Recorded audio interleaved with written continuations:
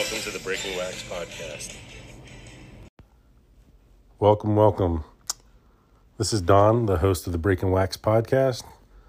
And before we jump into the episode with Ryan, Card Collector 2, I just want to say I appreciate everyone that listens, shares my podcast, gives me feedback.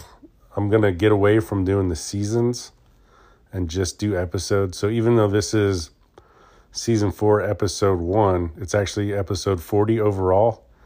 And I just want to jump on here and say thank you once again. And I hope you enjoy this episode. Thanks. All right. Welcome back to the Breaking Wax podcast. This is episode 40. My special guest today is Ryan Johnson, also known as Card Collector 2. What's up, man? How are you?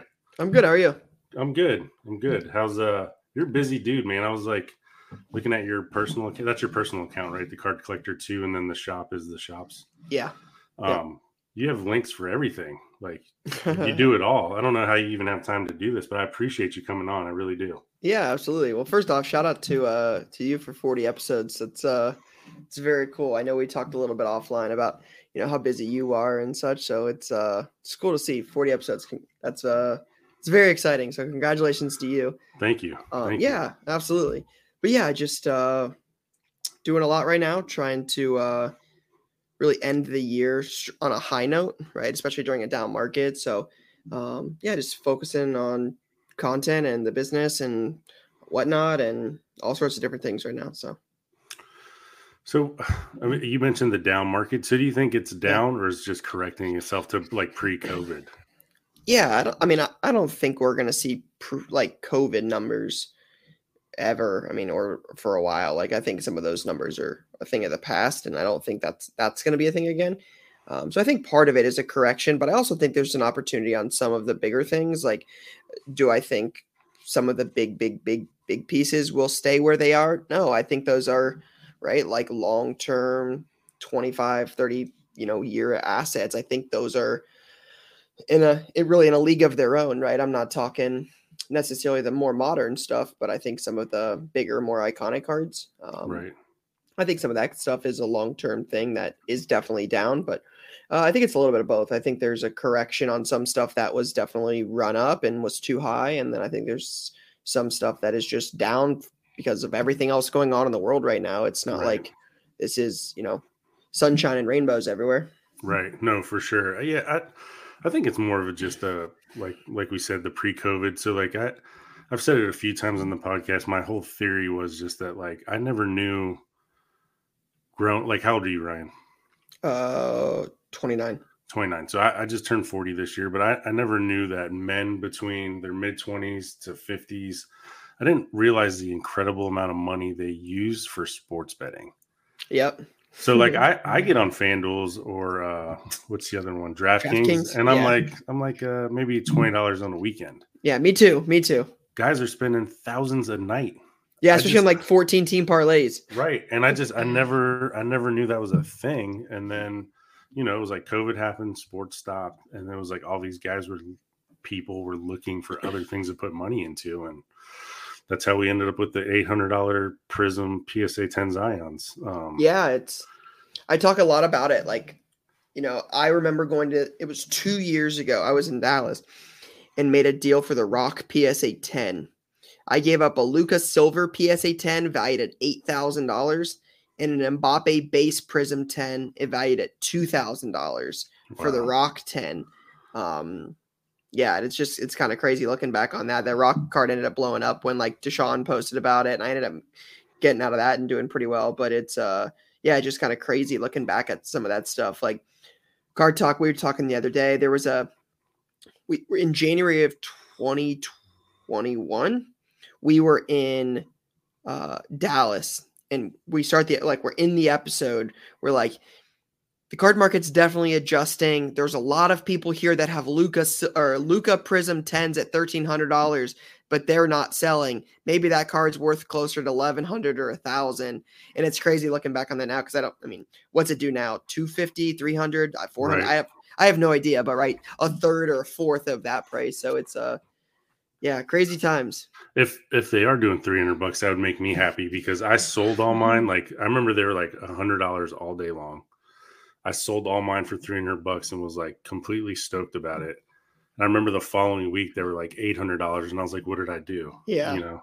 But I mean, I said before we started, like, this isn't for advice, like investment advice, but I think now the smart play is like stay away from the base stuff unless you really want to grade it or have it for a PC, right? And I think if you're going to go down that route of grading stuff, then like make sure it's numbered stuff or like, things of that nature. Like me personally, I'm not even going for like silvers or anything like that. I just Really?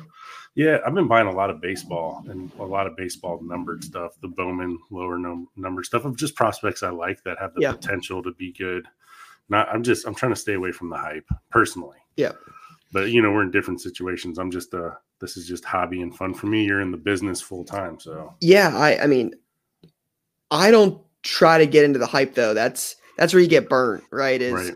The market's so volatile, and it's I think if you buy into the hype, by the time you're buying into it, you've already missed the window, right? Yep. You typically you'll have more luck on the way up before that you get hype. If they're being talked about on Instagram on a regular basis, you've missed the window. 100%. So yeah, I think the hype is where you get beat. So to me, that's not, we don't live in that world as much. Like we'll buy it and sell it because again, that's what we do for a living. So I'm not saying I won't transact it, but it's definitely not something that we're actively going out and trying to buy the hottest quarterbacks in the league at this point. Right. So like the last 2 or 3 weeks, you guys are not buying Jalen Hurts like everybody on Instagram is trying to do. Yeah. I mean, if Jalen Hurts walks in and someone's like, hey, I want to sell this, and we can see multiple comps in a 7 to 10 day period, like I'm not buying it at May comps, right? Hurts might be the different example where Hurts might be lower than May, but a lot of stuff, again, we talked about it earlier, the market's down, right? It hasn't gone up in a minute. So Hurts might be up, Tua might be up, Herbert's not up. So I'm not buying a Herbert on a May comp, right? So if we're doing a lot more now with like focusing on like comps from the last like 7 to 10 days. I want to see recent sales. I want to see a lot of that kind of stuff because that's consistency. Yeah, just more of an updated market, right? Like the market in August was different than the market in beginning of October, which is different than 6 weeks later where we're at now. So yeah, like if it comes in, we know people are wanting it. Hurts is definitely a guy we're selling a lot of right now. Like Hurts, Justin Jefferson's a big one, Tua and Waddle. Right. Like we're selling those guys. So I'll buy them because everybody seems to ask for them every time we go live on Whatnot or in shop. So I'll have them, but I'm not getting on eBay and just scrolling and saying I need every Jalen Hurts. Right. I think a lot of people, which I think it's going to bite them, is going to try to hold on to somebody and hope that they do. It's like the Joey Burrow effect, right? They're hoping that they make it to the Super Bowl and they get X amount of dollars back on their card because they bought it before the Super Bowl. You know what I mean? Like those prices were pretty crazy leading up to. I think the interesting part of that argument, because I definitely agree with you. I talked a lot about it on Card Talk, but Matt Stafford won a Super Bowl, right? I would say Matt Stafford's probably a Hall of Famer. I understand he's going to be borderline, but he's put up some really good career statistics. He's got a Super Bowl, and his exquisite RPA, like right after the Super Bowl, like earlier this year, was doing like $1,800 to $2,000. Wow. And that was kind of my argument is like, Joe Burrow and TRP is at 99. I think got to like 75K. And it's like, What is the upside? What is the end goal in that conversation when we've seen what an high-end rookie patch auto of a Super Bowl winning quarterback in a modern era with Hall of Fame statistics, we've seen what that does. And this is what it sells for. So it is so wild to see that in a modern day, like investment, like with like cards being that value. To me, that's where I really, really struggle is if this is the upside, it's a pretty big ask. Right. So I think, I think you're into sneakers a little bit. I've seen you with the Yeezys on. A little bit. And so like Brandon and I are old school. Bro Namath. He always comes up every episode, but him and I and Bobby Two Chans, we're like old school Nike Talk guys. Okay. And him and I were talking about this the other day. It's kind of the same thing, right? Like where Jordan, when they started making all the retros and people were buying and selling sneakers, it was the hype, right? So everyone was buying into the hype. there's no upside after that hype. And then with like Jordan and with cards, not that they're making a million Joe Burrow rookie cards, but like there's so many of those sneakers. And then in 3 years, they released those sneakers again. The hype all died down. Like before, if Jordan released black cement threes, I would buy 4 pairs and I would wear them out. Yeah. But now I just buy 2, maybe. But most of the time now it's like 1 pair that I really want, and I'll wear them because I know in 2 or 3 years another pair is coming out. So it's not a big deal. I'm not going to spend $600 right now on StockX for a pair when I have a pair sitting in my closet. So I think the FOMO piece of that, right? And the Right. need, the want to be right. Like, hey, I bought this guy early. I got in on this guy. I bought him. I had his stuff when he blew up and he became successful. I think that need, right? The keeping up with the Joneses, the I don't want to miss out. I want to be a part of that really plays into that because it makes more sense. Like I have people asking me, and I'm grateful for it, right? Because I collect Ohio State. But I get offered. I remember getting offered Justin Fields 101s and they're like thousands of dollars. And I'm like, if Fields is great, I'll buy one later and I'll add it to my PC and I'll enjoy it. But if he's not good, like these are not going to be, I paid a premium for some Zekes and some stuff back in the day when Zeke was hot. They're a fraction of that now. Like the need to have it right away. And I understand on some of the rarer stuff that may never become available for sale again. I think that's probably the argument on some of the bigger pieces. But for me, I just think that, waiting on a lot of that stuff can often play out, right? You may miss on 1 or 2, like Mahomes. If you would have waited thinking Mahomes stuff was too high in the beginning, he's clearly worked out okay. And he's really, really good. But there's probably a couple cases, right, where guys were really hot their rookie year that haven't necessarily panned out from where they started. Right. So that's the longevity piece. These guys have to perform piece too, and and without that, we're like you said, where's the upside go? There's nowhere for it to go. And that's been my argument with Luka the last couple of years.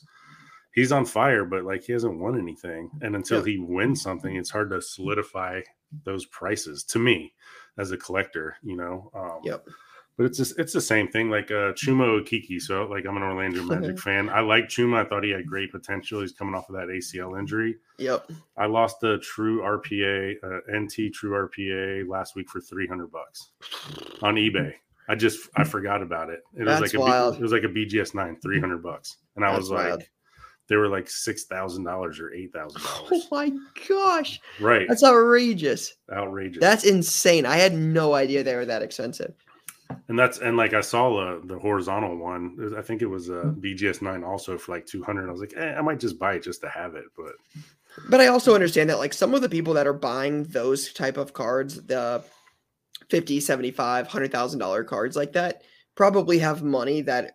I mean, a lot of those guys have different money. It's not the same as some of the stuff I'm buying. Like I don't have that kind of like, hey, I can afford to lose $75,000 on this card. Like some people can. Then there are people out there that have different kinds of money. And I think sometimes that gets overlooked in this is that not everybody is an average card collector. Not everybody has, $100 or $10,000 in liquid cash for like day-to-day card stuff. Yeah. There are some people that have millions of dollars that just don't really care if they want it, they want it. So I think there's a little bit of that in there, but I also think some people will end up getting burned on some of that stuff. I mean, you see it more than I do. So I collected as a kid. I like to say at some point I discovered girls in sports and I stopped collecting. I always loved sports. And then before COVID, I got back into cards, and Tampa, the Collector Con, was like the first card show I had been to. It was unbelievable to me. Like the most unassuming person would walk up to my table with $100,000 in cash in their bag and be like, "How much for this and that?" And I would just be mesmerized, like, what is going on at these card shows? Yeah, I think the only difference now is it's instead of it being, somebody you wouldn't expect, now it's like a 14-year-old kid that's got like an entire Zion case full of like $100,000 in cards and cash. That tripped me out the most was the little kids walking up with like 101s and like, I'm like, where are your parents nearby? Like, why are you walking around with that thing out like that? Yeah, I was digging through quarter boxes trying to find some like Patriots and Buckeyes for my PC and my binder, and these kids got Zion cases filled to the brim. I'm a grown-ass adult, and I'm still trying to trade up this stuff. You know what I mean? So, like, it just blows my mind. It's incredible. How have the card shows been? I haven't been to one in a little bit. I think the people that want to sell have done well. Like, like attendance hasn't felt off. Like I went to Dallas, and Dallas was really good. I love the Dallas card show. We're hoping to go to Chicago this weekend. We went to another one relatively recently. I don't even Did you go to remember. Chantilly last month? No, that was the same weekend as the F1 race in Austin, and I went there with my wife for our anniversary. Nice. So, yeah, I got to do that instead. But yeah, I mean, attendance has felt good. I definitely think, again, I think it comes back to like how bad you want to sell. I think there are people that have cars in showcases that are priced at 3-month, 6-month, and 12-month ago comps, and like that's not, you would know, right? That's not where the market's at, and some people would rather keep them. Like I have heard direct quotes that like I would rather keep this card than sell it for that price, and it's like not everybody wants it, and I respect that. Right. It's no harm for us, but I think that is where it's. Are you expecting a rebound? Are we gonna continue to trickle? Like, where is the card market gonna go? Because I think there are some people that are definitely holding, expecting it to rebound soon, and some people are selling and getting out now. So it's an interesting market for sure. It's definitely not November of 2020, Dallas. It's not March of 2021 Dallas. Like I remember going to those shows, and I'll never forget it. There's nothing I've ever experienced like it. It was insane. It was bananas. But yeah, we'll see. I always find those people at the card shows very confusing because number one, everyone has a cell phone in their hand. Yeah. And then I'm just like, I don't like, why are you here? Like, do you not trying to move? Like, it's not when cheap. They're like, no, it's not cheap to be at a show. And it's like, and then the ones that get me are the ones that are like, no trades. I'm not doing any trades. I'm only here to sell. And I'm like, well, I don't think you're here to sell either. And you don't even realize that. So yeah, there are definitely museums within a show, right? Where they're museum pieces. They're more to look, not to touch. I mean, the last show I went to, Lane, LJK, right? Yeah, so like last show I told Lane, I'm like, you come over here and tell me what you want. Like if you're buying from Layton, just tell me what you want. I don't want to see the prices for it. Just give me the total and take whatever you want. Like I don't even care. Just please, I'm here to move stuff. If you want to take it, take it. I'd rather deal with one person and be done. It's so interesting because like that seems like I would imagine 20% of people we saw in Dallas were like that. I think there were 30% of people that were a little bit like, I don't want to lose too much. They were a little bit more like, would deal for like packages. And then there were some people that were just like, yeah, no, can't do it. I mean, for me, it's easy because I'm just grading and selling the stuff I bought. Like it's stuff I opened or singles I bought on eBay that I grade. So I'm like, I'm pretty good on it, so. But you also do it for hobby. Right. I think a lot of the people are like, hey, I spent, $6,000 on this Justin Herbert patch auto at a 10 from Phoenix. That's a PSA 10. It's worth $2,800 now. Are you willing to stomach you saw it at 80% of comps, you're down $560, $2,200. You want to sell a card for $2,200, you got $6,000 in?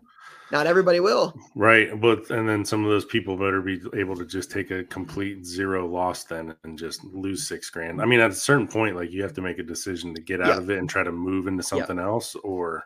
And I think that's important though. And like, that's one thing, I think it was Mike Kantz, MC Sports Cards, that told me this, but it's like, if you move it out of it $2,200, if you do something with the $2,200, it may not happen overnight, but it's not impossible. You get back to that $6,000. Right.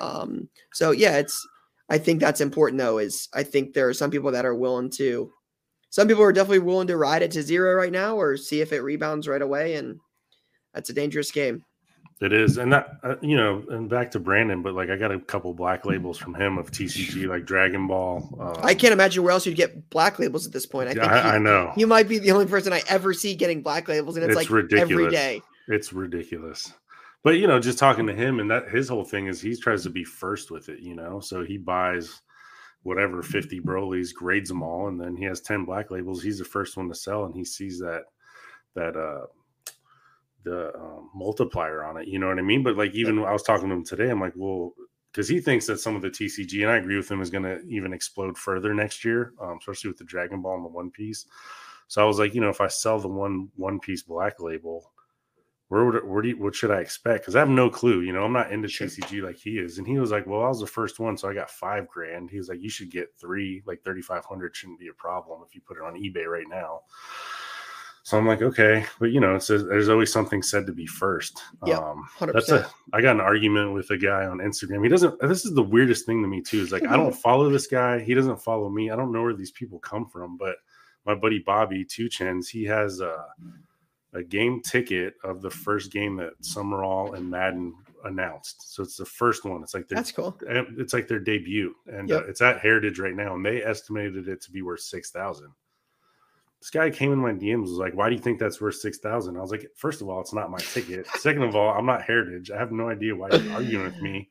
And I was like, I don't see any more tickets on eBay or anywhere else. So there's always something said to be first. I'm like, do you not understand that? And he just couldn't get his mind around it. The internet is an undefeated place for sure. Oh my gosh. And I try to be nice. I'm like, please leave me alone. Yeah, it's so wild. Like I've talked about it a lot, but like we had a couple pieces of content recently that went like viral on Instagram and YouTube that like one of them was like giving this box to this kid. We were vlogging, and of course, like one of the comments was had to have the camera out for that. And in my defense, we were like, I didn't go into it like you were gonna do this. Like it wasn't staged, right? It was just we vlog every single trade night. Right. And so I heard that comment, and then this little kid, his name is Ian. He comes to all our kids' trade nights. He used to have a mullet. Like he's the star of kids' trade night. Like everybody comments on YouTube, like this kid rocks. Right. And he comes up to me. He's got this 2-row box of cards, and he's like, "Hey, I want to get rid of this. Please take it." And I don't want it at all. I have no use for it. It's like $50 worth of stuff. It just filled with like base cards and top loaders and like Chronicles rookies like this. Like just It's not great. There's a couple like local team jerseys and autos, but it's probably like $50-$60. And I bought like he's like, I want $110 for this. And I'm like, I can't use this. No. Or $120. And I'm like, and then I saw like another younger kid that was like with his like siblings. They've come to every trade night. They come from like West Virginia when they have baseball games. Wow. And they're very, very nice. And I'm like, I'm gonna take this box. I'm like, I'll give you $100 for it. And I had $100 bills. Like, I'll just give it to this kid, right? It'll make his day. So I bought, he's like, I'll do $105 in an autograph. And we're still filming, and I got it. I'm like, okay, deal. Give him the money. And I took out like one like jersey card for someone inside. And I took it and I hold it in my hand, right? Give the box to this kid, and that's it. And Brian, my videographer, later, this is like 2 months after this happened, makes this a short. I had no idea, posted it. Again, Brian does a lot of like our short form content, and I don't even see it. He just posts it.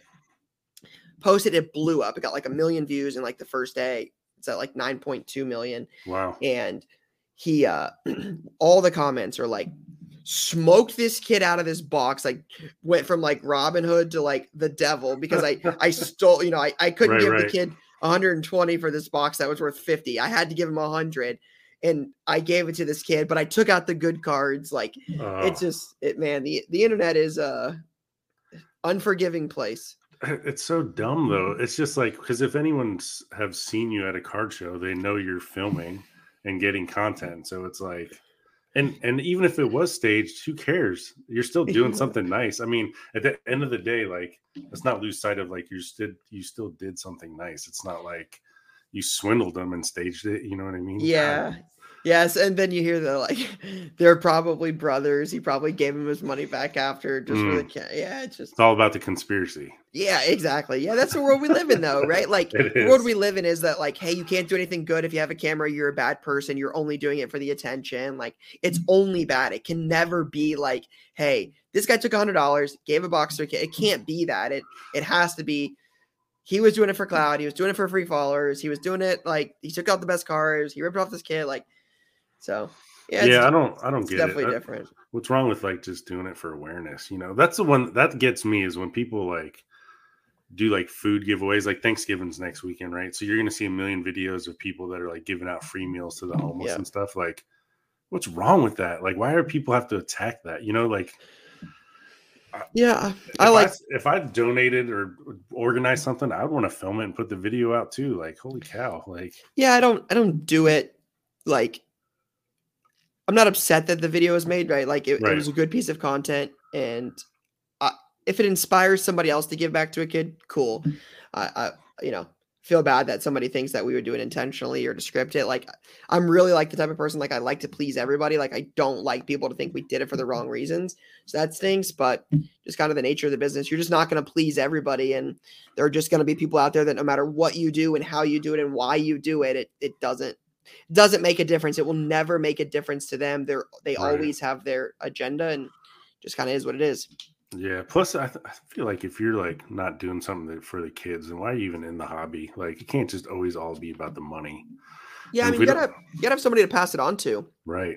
Right. right? I mean, especially with the hobby. I mean, the hobby's definitely corrected a lot and come down a lot in price since, the March 2021 Luca 10s at $1,000. But the hobby was really expensive then, and it still does have expensive price points on it. And you know, it's hard for kids to enter the hobby now. Like, again, we talked about it earlier, but like when I was entering the hobby, I was looking for quarter cards to fill my binders and my Right. pages. Like, Right. that was what we did. Now it's all like, these kids are seeing some of their friends have really, really nice stuff, and not everybody can afford that. That's just it's unlikely. So it's definitely a lot more expensive, and I don't think I think it's important to have the next generation in the hobby, or it's just going to be you and I forever. I would like to see box prices come back down. They're coming But down. yeah, I was gonna say they have. I mean, I will tell you, like, I see it on a daily basis, but like, we sell a lot of boxes right now at MAP pricing. So like, MAP pricing is what Panini released a few years ago, Right. like when the market was not good in 2013, 2014, like when box prices were rough. Panini introduced MAP pricing to prevent people from selling below that and just racing to the bottom. So they had like a Right. MAP pricing, like you had to sell this price online. So there are products that come out now. Chronicles Draft Picks. Chronicles Draft Picks in both sports is definitely one of them. I want to say Select Draft Picks football. It's not everything, but there are a lot of products now that are much cheaper and at the Right. prices Panini recommends they be at. So I think a lot of it's based on the class. Like, 2022 football is not 2021, nor will it be 2023. I think those are much better quarterback classes, but I think there are definitely, I mean, you can go to Target, Walmart, Meijer now and find retail again. Like, Right. I think the hobby is definitely making adjustments from where it was. Those retail prices are kind of high. I think that's part of the problem is like Panini Tops took the resellers out of it, which is fine. At least there's Yep. stuff there for people. But man, I think I bought FOTL Immaculate for like $350 or $500 before everything went crazy. I would like to see those prices again. I don't know if they'll ever come back. I have some receipts. Like, I had ended up getting like 28 boxes of 18-19 Prism FOTL basketball at like $150 or $180 a box. Did you keep any? So I had kept a bunch of FOTL product. I had 18-19 FOTL or 18 FOTL NT football. I had the Prism FOTL basketball with Luca. I had a bunch of that stuff going into my shop when I bought it in 2019. Because it was right after I hit the Luca NT from FOTL. And when I had them in my shop, I had them in this like nice showcase. And I just noticed very early on that nobody was walking in buying $600, $700, $800 boxes or $1,000 boxes. And it made more sense to sell that stuff to buy $50, $80, $120 boxes to appeal to more people. It's kind of like the cards thing we talked about earlier. Like, I'm not looking to create a museum. While it's cool to own those cool, big, nice cards, like, it's cool to have that stuff, especially because I didn't have it when I was a kid. Right. It's not always like, that's not what people walk into Grove City, Ohio and buy. They don't buy $1,000, $2,000 boxes as much. They buy 150, 120, 180, 90. Like, that's the price point. So yeah, it's someone's birthday and they come in and I sold a lot of that stuff. And I have kept two of them since that time. I have two 18-19 Optic first off the line basketball boxes. Wow. I turned down $100 a piece in that same deal. Like, that was because I think people forget, like, there was a time Luca Prism retail boxes, which retail MSRP is $72. You could buy those for less than retail. Like, like, Prism wasn't a big deal. Right. Like, it wasn't what it is now. So there was a time that was there, and like, couldn't get more than $100 from them. I was like, I'll just keep these. I'll sell my Prism, and I kept those and still have those. Why is Prism like? What do you think? Why is it the like go to? That's a good question. Yeah, that's a good question. I think it's just one of those things that just got made that way, and that just the market adjusted it early, and it just hasn't changed. I mean, first year Prism basketball is probably one of the most iconic modern day basketball sets. I mean, that was really hey, chrome, gold, shiny, finest refractors, like this. That was like Right. the new shiny thing at the time. Because I mean, I think it was like 3 years since Topps Chrome basketball at the time. Because I think 2008, 2009 with Derrick Rose is the last year of Topps Chrome basketball, and then they put Topps Chrome in Topps basketball with Curry's year in 2009, 2010, and then Right. it went away. So maybe that's why it was just the first back to market at that time. But yeah, I mean, I think if you ask most people would rather have especially in football, like the on-card autos and optic are nicer than most of the Prism sticker autos. Yeah. But the market doesn't say that. I hate what Panini's done with Select. Really? I hear that a lot though, just because of you talk about because of the retail. Yeah, because all the retail, Yeah. and then like the year with Herbert and them, I felt like every blaster box had a silver Herbert in it. It was crazy. Yeah, it is what the tie dyes are my favorite pair. Yeah, sure. I like cracked ice. Yeah, those are nice too. Yeah, as a college guy, I prefer Contenders draft picks, cracked ice, but they got rid of Contenders draft picks this year. So next year's quarterback class, who do you think's going to be number one pick? CJ Stroud. Do you? Yeah, I feel pretty confident in that too.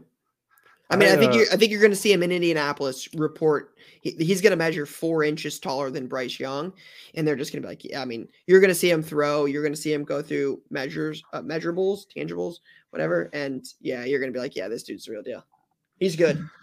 I didn't tell you this before. I'm a huge Florida Gators fan, so I have a special hate in my heart for Ohio State, but that's all right.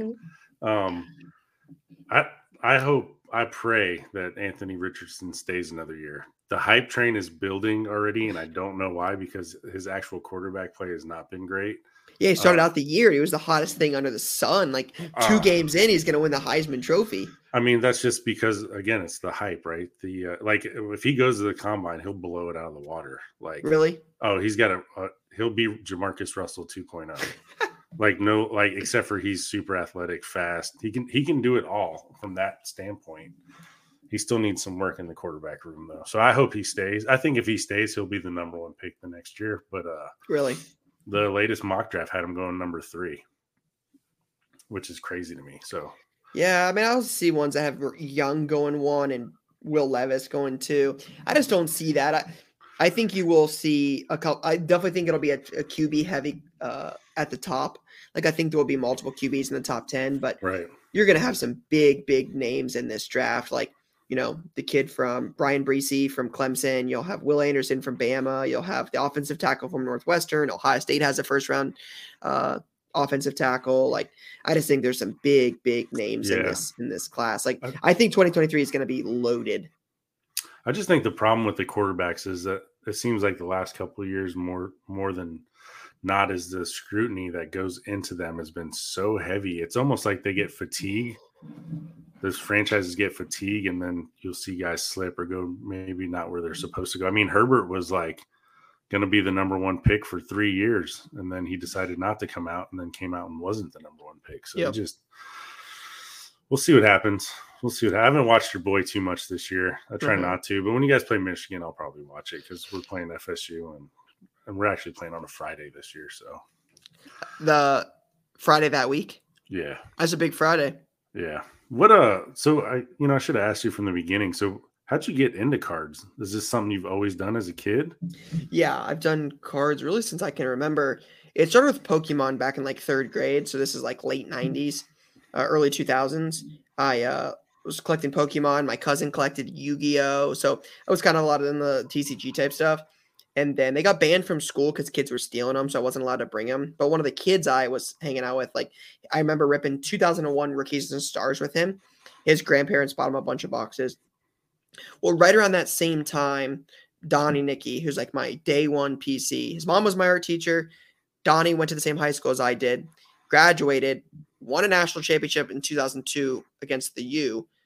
for Ohio State, went on to play in the NFL for a bunch of years. So in 2002, I would have been in 4th grade, and they had like 2002, 2003 Sage Hit football. Sage and Sage Hit football are the only 2 products Donnie Nicky's in. He's got cards in his Ohio State uniform. There's only 2 products he's in. And I remember ripping packs, like finding those packs at think of a Fanatics store pre-Fanatics. Right. Like they called it like Cardboard Heroes. Yep. So you have your Buckeye gear, your Bengals gear, your Browns gear, your window Klingons, your packs of cards, like all overpriced stuff. And I remember sitting in the parking lot in that mall, ripping packs of Sage Hit. You got 1 hit per pack in this box, looking for Donnie Nicky. And I remember hitting a Brad Banks jersey card. It was a quarterback from Iowa that year, number 7. I remember hitting that and then hitting a Donnie rookie, and it was just like a big deal. And to see somebody that was from my hometown, right? I graduated with 137 people. Right. Somebody like that go on to play in the NFL. It's just as a young kid, it was cool. And I could see his cards and I could collect that stuff. So it took a few years off in between, like collected Donnie, but I was like, 7, 8, 9, like wasn't doing much. And then in 2006, I would have been 7th grade. I think I got access to the internet. I got a cell phone. So I got really big on like Blowout. I got on like on the online forums. So I was on like Beckett Marketplace. I was on Sports Card Forum back in the day. I was on anywhere you could trade cards online. I was watching people on YouTube. And a lot of that, like I got really big on Blowout when like Blowout was big pre-social media, like 1,000 feedback on there. I spent a lot of time on Blowout. I was so into cards. Come home, buy, sell, trade. Come home, buy, sell, trade. Right. Well, in Photo Bucket, that's what you used to use back in the day when you post your pictures. Yeah, right. So I'd come home, I'd scan my cards, I'd upload them to Photo Bucket, and I'd post the Photo Bucket in my like bio on Blowout, where people could click on it and see like, hey, you've got this. Do you want to make a trade? Right. Well, when Photo Bucket started to charge money in 2013, I'm just a young kid. I'm hustling, right? 2013, I'm 19, 20 years old. I'm like, I don't want to spend $5-10 a month paying for this. That's ridiculous. There's got to be a free place. Well, then that led me to Instagram. And I was like, hey, I can just post this for free, and I'll just post that link in my bio. Nice. So, yeah, I've been in cards. I mean, full time, like nonstop, no time off since 2006. Wow. And so the shop, are you the sole owner of the shop, or do you have partners? Oh, that's amazing. Yeah. So you just absorbed all that information on those early forums and turned it into all of this. That like it's funny because we got an email today from like we've been buying like $8 to $40 cards. We've had a lot of success selling that stuff to a lot of collectors. So we've been looking for like that price point. And Brian, who's kind of one of my right hand guys, this customer sent us this video of like him flipping through cards, and it's a lot of like random stuff. And I'm sitting there and like he's flipping through these cards pretty quickly. And it's like Michael Agnew contenders from 2012. And it's like Daniel Thomas 2011 Topps Finest rookie. And like I remember growing up on these cards. I mean, I have not taken time off since 2006. Like this is all I've ever known. I'm so passionate about this. And I'm sitting there and he's flipping through them real quick. And I'm like, naming that card, naming that card, naming that card. He's like, what is wrong with you? And it's like, I love it more than you could ever know. I enjoy it so much. No, I think it's awesome. And I think if people see you at card shows, they'll see you flipping through the boxes and looking at cards, which I think is amazing. Man, that's really cool. I didn't know that.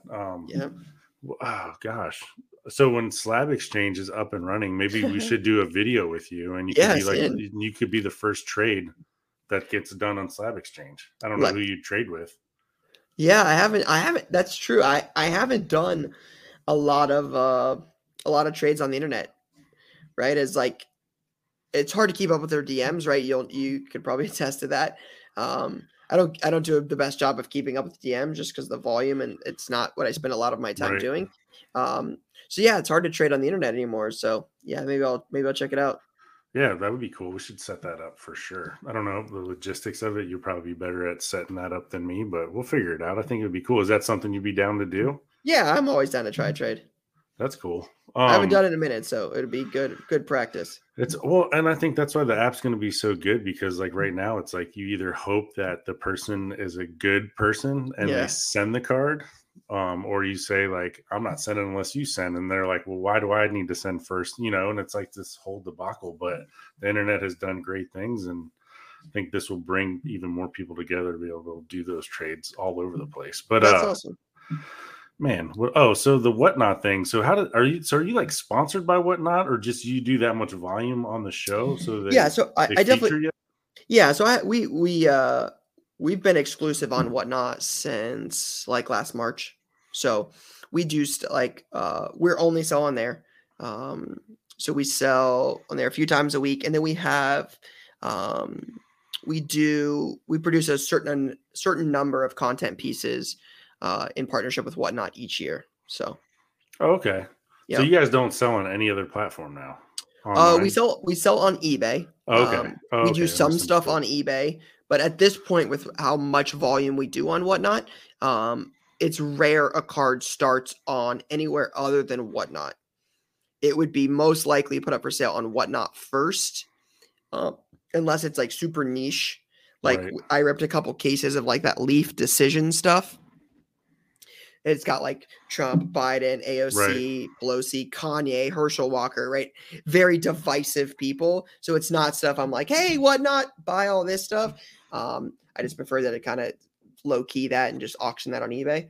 But for the most part, yeah, if we get something in, it starts on Whatnot. And then if we don't have success moving it on there, then it just becomes a eBay type place. Outside of the shop's really the only one thing. Like if you brought us a Joe Burrow jersey or a patch card, it would go in shop 99% of the time.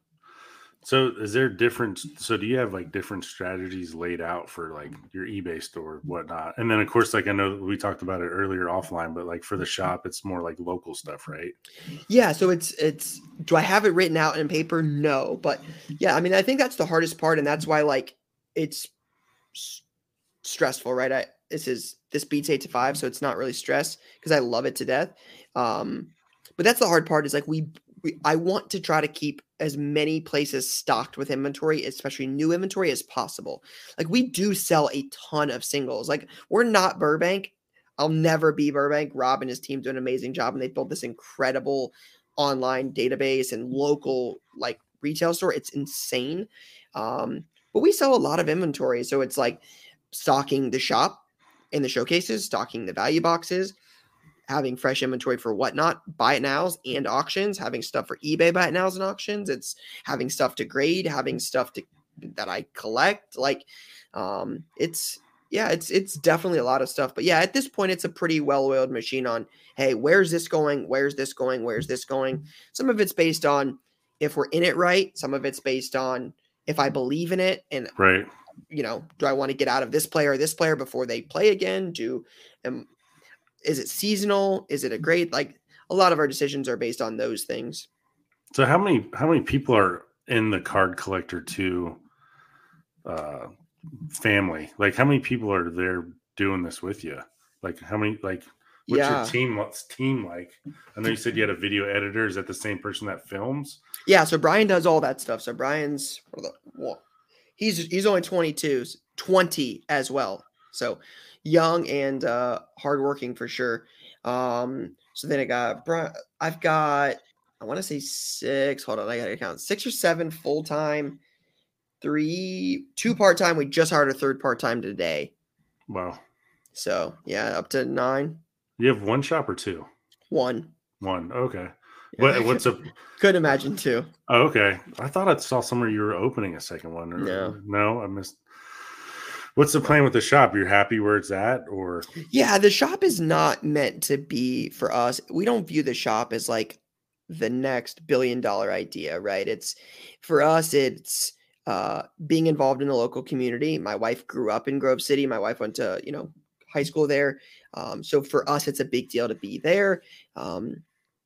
And we run our toy drive within the local community. Like I went to a card shop there before, I bought the one I ended up going to. I was there for 7 years. My grandma lives not far from there. Like that's awesome. Yeah. So it's like, it's a big part of our life. but again, it's not meant to be the biggest thing. So we're ingrained in the local community. We run events with like trade nights and kids trade nights, the toy drive, like, so we run that stuff. And then it's a destination, right? Like I want people to see the content and be like, hey, I want to visit this card shop one day. This looks really, really cool. That means something to me. Like last weekend, I was in shop for a little while. I had to meet a customer that was driving down from Cleveland.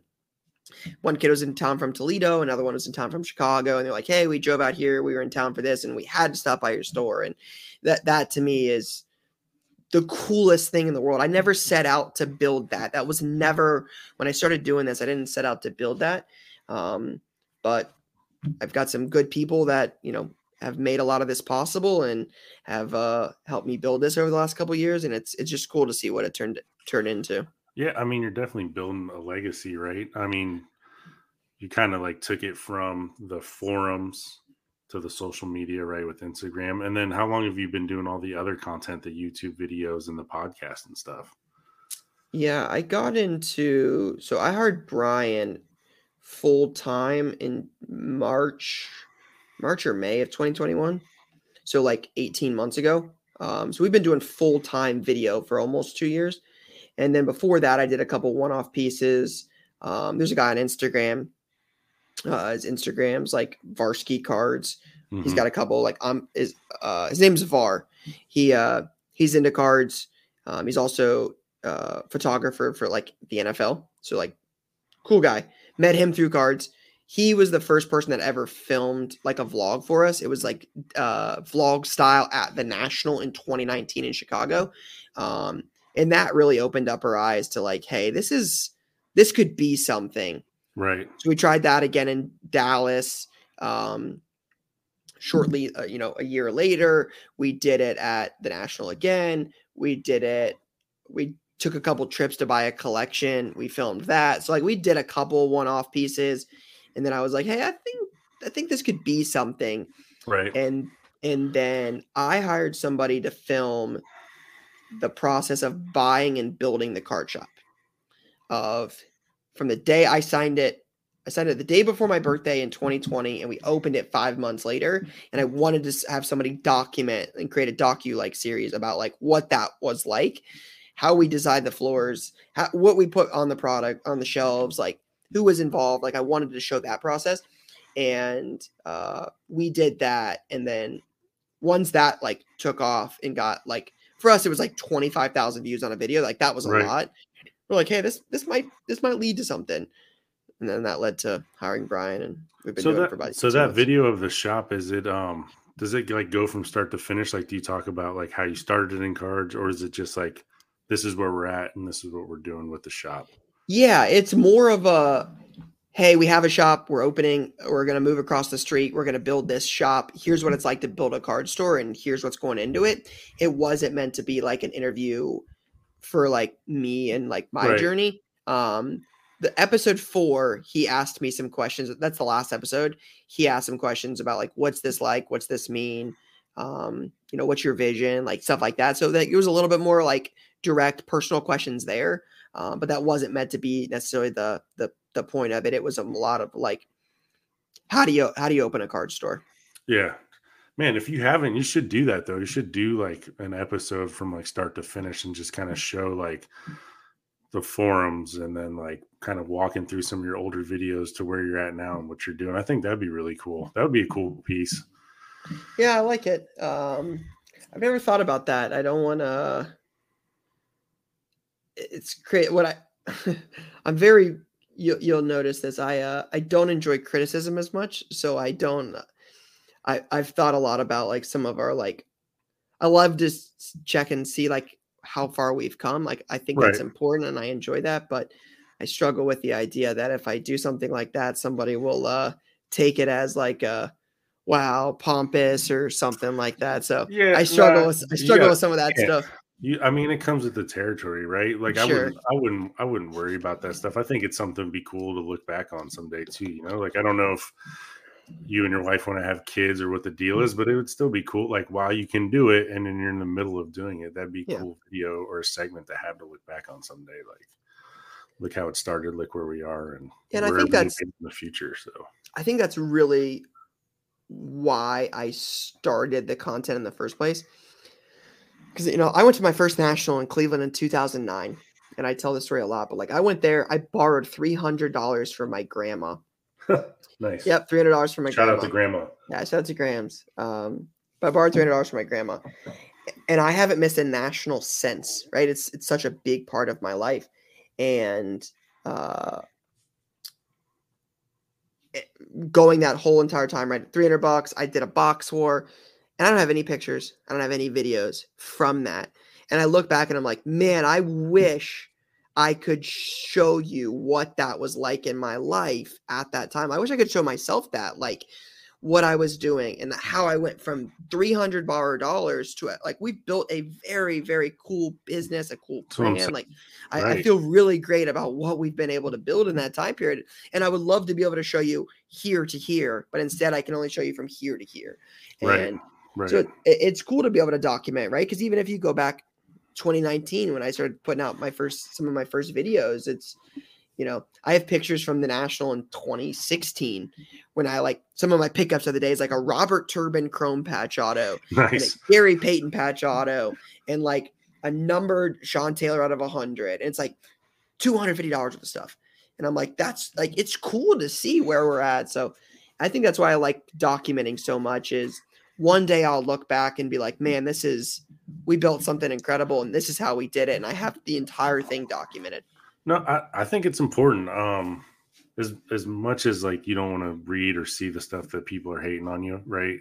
I bet there's 10 times the amount of people that want to see it and want to know how you did it, and then they want to do it. You know what I mean? So like we mentioned, I'm in the military, so like I was enlisted first, and then eventually I went to OCS, Officer Candidate School. So I'm an officer now, and like I'm at a training center now, and it's like all super junior enlisted, and I go to every single classroom and I talk to them about my experiences and how I got to where I'm at today, because there is some that maybe they want to be an officer someday or they want to be a chief. And I always like to tell them, and I always end it with like, I tell them my entire career, how I joined the Coast Guard young, got married young, had kids young with no degree. I finished my degree, I finished my MBA, I'm an officer, and all these other things I've done. And at the end, I'm always like, when I was at A school, there's 24 people in my A school class. I'm like, what rank do you think I was out of the 24 people? And they're always like number one or last place or top three. I'm like, no, I was 22 out of 24. I still have the certificate. I graduated that first technical school, 22 out of 24. And I'm like, I just try to tell people, like, if they work hard, they have a dream or a goal, you might not get there overnight. There's always steps to it, but eventually you'll get there. So, and without a doubt, there's always a few that always come up to me and they're like, how do I do what you did? Or like, how do I apply for OCS? And I always tell them, I'm like, I'm always available. You don't have to schedule a meeting with me. If at work we have like it says like if you're on or if you're away or you're in a meeting. And I'm if you see my bubbles green, call me. I don't care what time it is or when it is, call me. I don't care. You don't have to email me and ask permission or anything ridiculous. Just call me. So I think that's what I was saying. That's why I think it's important, I would say you're probably the most popular account on Instagram. I don't know if anyone's done a ranking, but you definitely have a large following, you know what I mean? And there's a lot of kids that come with that. So yeah, it's cool to, like I said, it would be cool for me to see and show my kids one day, but it's also cool, like you said, like, inspiring the next generation. Like I didn't have, again, like you go back, like content wasn't a thing. I didn't have like the Card Collector 2 or Sports Card Investor or any of these other like Mojo or Roth. I didn't have any content creator to look up to. Like it wasn't a thing. Card collecting wasn't a career goal. Some parents might argue it's not now, but like I didn't have that. So I think it's cool to, like, I love to inspire the next generation. Like the young card collector who sees it as like, hey man, I want to be just like you. Like that I'm in on that. Like that's right. That means a lot. So it's very cool. Very humbling. Yeah, that's awesome. I had something I wanted to say and I can't remember what it was. It happens sometimes. Yeah. Well, gosh, we've been on for about an hour. I'm trying to think, did we miss anything? Is there anything we should? Oh, so national championship, right? You're a big Ohio State guy. You think it's going to be? I think it's going to be Ohio State and Georgia.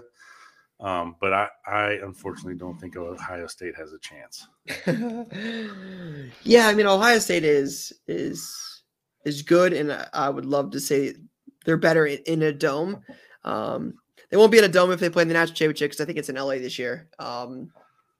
Yeah, I mean, I told my wife, my buddies, like it's a good thing I'm as busy as I am now on a day-to-day to keep my mind off of it because the game just after Thanksgiving in Columbus, Ohio, against the team up north, when it'll be 2-3, knock on wood, hopefully. And when it's 2-3 in Columbus, everything we played for all season will come down to that game, right? Right. If Stroud beats Maryland this weekend and beats Michigan, he'll likely win the Heisman Trophy. He'll be undefeated. He'll have multiple top 25 wins. He'll likely win the Heisman. Right. You would play for a Big Ten title. You would win a national. You'd have a shot to play for national championship. Like you'd have all of your goals still on the line. Right. But just like last year, if you lose, no Heisman Trophy for Stroud, no Big Ten title for Stroud, and likely no playoff for Ohio State. And it just, I guess you wouldn't want to have it any other way, but it'll mean a lot next week. And it's just, I don't know if I could tell you how nervous I am. Are you going to the game? Yeah. I ended up buying field passes and tickets at a charity auction earlier this year. Nice. So I will be on the field and just sitting there, just talking mad smack. So maybe I'll try to get a player ejected or something. I mean, it's just crazy how the whole playoff thing works. I know nobody wants to see 2 SEC schools in there. Oh, there's definitely going to be 2 SEC schools for sure. 100%. Tennessee and Georgia for sure. Just always shakes. I don't see any way Georgia doesn't get in. Or Tennessee doesn't get in. I don't see any way. The only way Tennessee doesn't get in, I think, is if LSU beats Georgia. You have LSU get in. You have Georgia get in. Ohio State, Michigan winner get in, and then it'll come down to somebody else. Yeah, I don't think LSU is going to beat Georgia. I don't either. I think Georgia's the best team in the country right now. They're so dominant. It's crazy. Yeah, they look good. I would like to see a good football game. I'm an SEC homer, obviously, because I'm a Gators. Yeah, that's so weird to me. Like you like Florida, but you're like, yeah, we're not any good. So let me just root for the SEC. But like that's like everybody in the SEC. I'm like, Ohio State's good. SEC. I don't give a hoot about anybody else. Like I want Michigan to lose every game. Like I don't want to win any. Penn State, no thanks. Like you can close the program. I don't care. You know what it is? I think for SEC fans, it's like how they justify the losing season because it's like that's exactly what it is. It's like, well, I'm a Vandy fan, but we lost Alabama and they're the national champ, so go SEC. Right. Nah, so. that's not my thing. All right, well, then I'll be rooting for Ohio State. Oh, I can't stand Michigan, so I can't stand them either. But that's a long story. But it's at Ohio State or it's at Michigan. Oh, it is. Oh, okay. Oh, that's gonna be tough then. God, man, I'm so nervous. God, there's nothing like a college football game though. No. I've gone to my fair share of Ohio State football games over the years, and I would rather be at Ohio State, Michigan than at the National for sure. It's not even close. Yeah. Did you go to Ohio State or you just? Mm-hmm. Yeah. Oh, nice. Yeah, nice. I was there when Ohio State won the first CFP. I had class with Zeke twice. Oh, really? Yeah. He went to class, so that's impressive. Yeah, they had somebody that checked on him. It's a good thing he went to class, man. He was a class clown. He's a different animal. He's a different character. He's odd. Yeah, those guys. I'm glad they finally did the NIL thing. I think the transfer portal thing is brutal. The NIL thing, I think it's like, the guys have been getting paid for years, so I'm glad now they can do it legally. Yeah, it's actually cool because I think it gives stuff like us, like we just had our fifth Buckeye in this season on Monday. Nice. So we've had them in. We do like a little segments like boxes with Buckeyes where they come in. We'll rip a box of like League Fall American, which has a lot of their teammates in it. Talk about their journey through like the recruiting process, being a Buckeye. They'll sign 15 to 20 things. We'll take a picture and then they'll leave. And I think it's kind of cool because I love Ohio State. I spend a lot of money on season tickets, Ohio State cards. Like it means so much to me. So it's a big part of my life. So to be able to give those guys a few bucks, make a little deal, get them in there. It's cool. I enjoyed it. So is that through them directly or through their agents? Them directly. Yeah. Okay. Oh, that's Mhm. good then. The whole NIL thing's fascinating to me. So I have a friend, their son played he signed with FSU for baseball. He's since transferred, but his senior year of high school, he had an agent going into college. And I was like, is that legal now? And they're like, yeah, the whole NIL thing. And I was like, that's insane. Yep. So I think it can be dangerous that these schools are paying these guys so much money. And like, I mean, at Ohio State, how many 5-stars never even see the field, and they're paying these guys crazy amount of money. Yeah, I mean, Quinn Ewers got that, signed that deal with that like autograph company. It was like, hey, go to Ohio State, start, and you'll get $1 million. Wow. That kid that signed with Tennessee, they what did he got like $14 million in endorsements or something, and he's a high school senior. Yeah, makes no sense. Yeah, it's going to be interesting though with the NIL deals and the portal and how that affects, because you don't win, or like, I mean, you saw it with I think his name's Braylon Addison, was the kid from Pitt. I think he got second in the Blitnikoff behind David Bell, but he was at Pitt, had an awesome year, and went in the transfer portal and said, who's willing to pay me the most?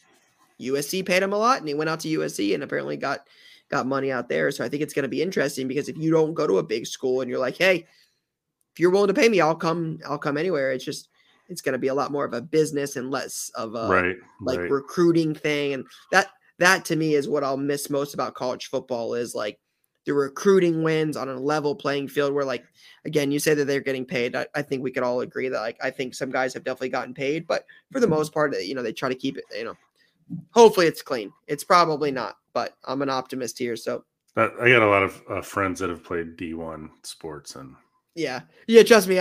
We have a customer that had his cousin was a big 5-star recruit back in the day, went to Penn State, and I've heard all about the stories. So I'm sure they're all getting paid, but regardless, it's all varying degrees. You know what I mean? Sure. But it's like how nice of a car, how nice of an apartment, how nice of a home. Like, yeah.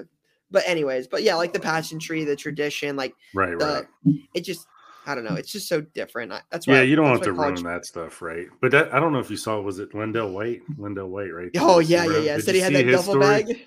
Yeah, like he had a mansion. He was like and then I saw Matt Leinart on TikTok actually was like, I did not get the same treatment at USC, and I was like, how is that possible? Yeah, like Lendell White said, yeah, I was at this apartment. I was at my apartment, and there was a duffel bag with like I think he said $50,000 or $150,000 in it. I think it was 150. Yeah. He's like, I didn't ask questions, and nobody got that bag back. Yeah, just cash. So Jeez. It happens. Yeah, that's crazy. It is crazy. Nice. But hey, it's been an hour. I appreciate the time. I know you're busy. I hope you come back on another time. Anytime. And I'll talk to you a little bit. I'll talk to Brandon and see if we can do the slab exchange thing. I think it would be cool content, to feature the app and have you on there and do a trade. We got to figure out who you're going to trade with. Maybe with Brandon. Maybe you could get a black label from him. Yeah, relive he's your got TCG days. 40 of them. Yeah, for sure. All right, man. Yeah, but appreciate you having me for sure. Thanks a lot. I'll be rooting for your Buckeyes next week. So thank you very much. No worries. Have a good night. You too. Later.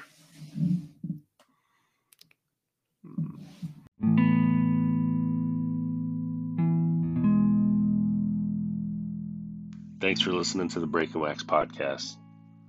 Please, if you enjoyed it, share it, send the link out, put it on your story. I welcome all feedback and comments. Send me a message. Let me know what you're thinking about, what you want to talk about. And if you want to be a guest on the show, I answer all my DMs. I think it's weird when people don't. That's another story for another day. Again, thank you for listening. I appreciate the support and all the love. Peace.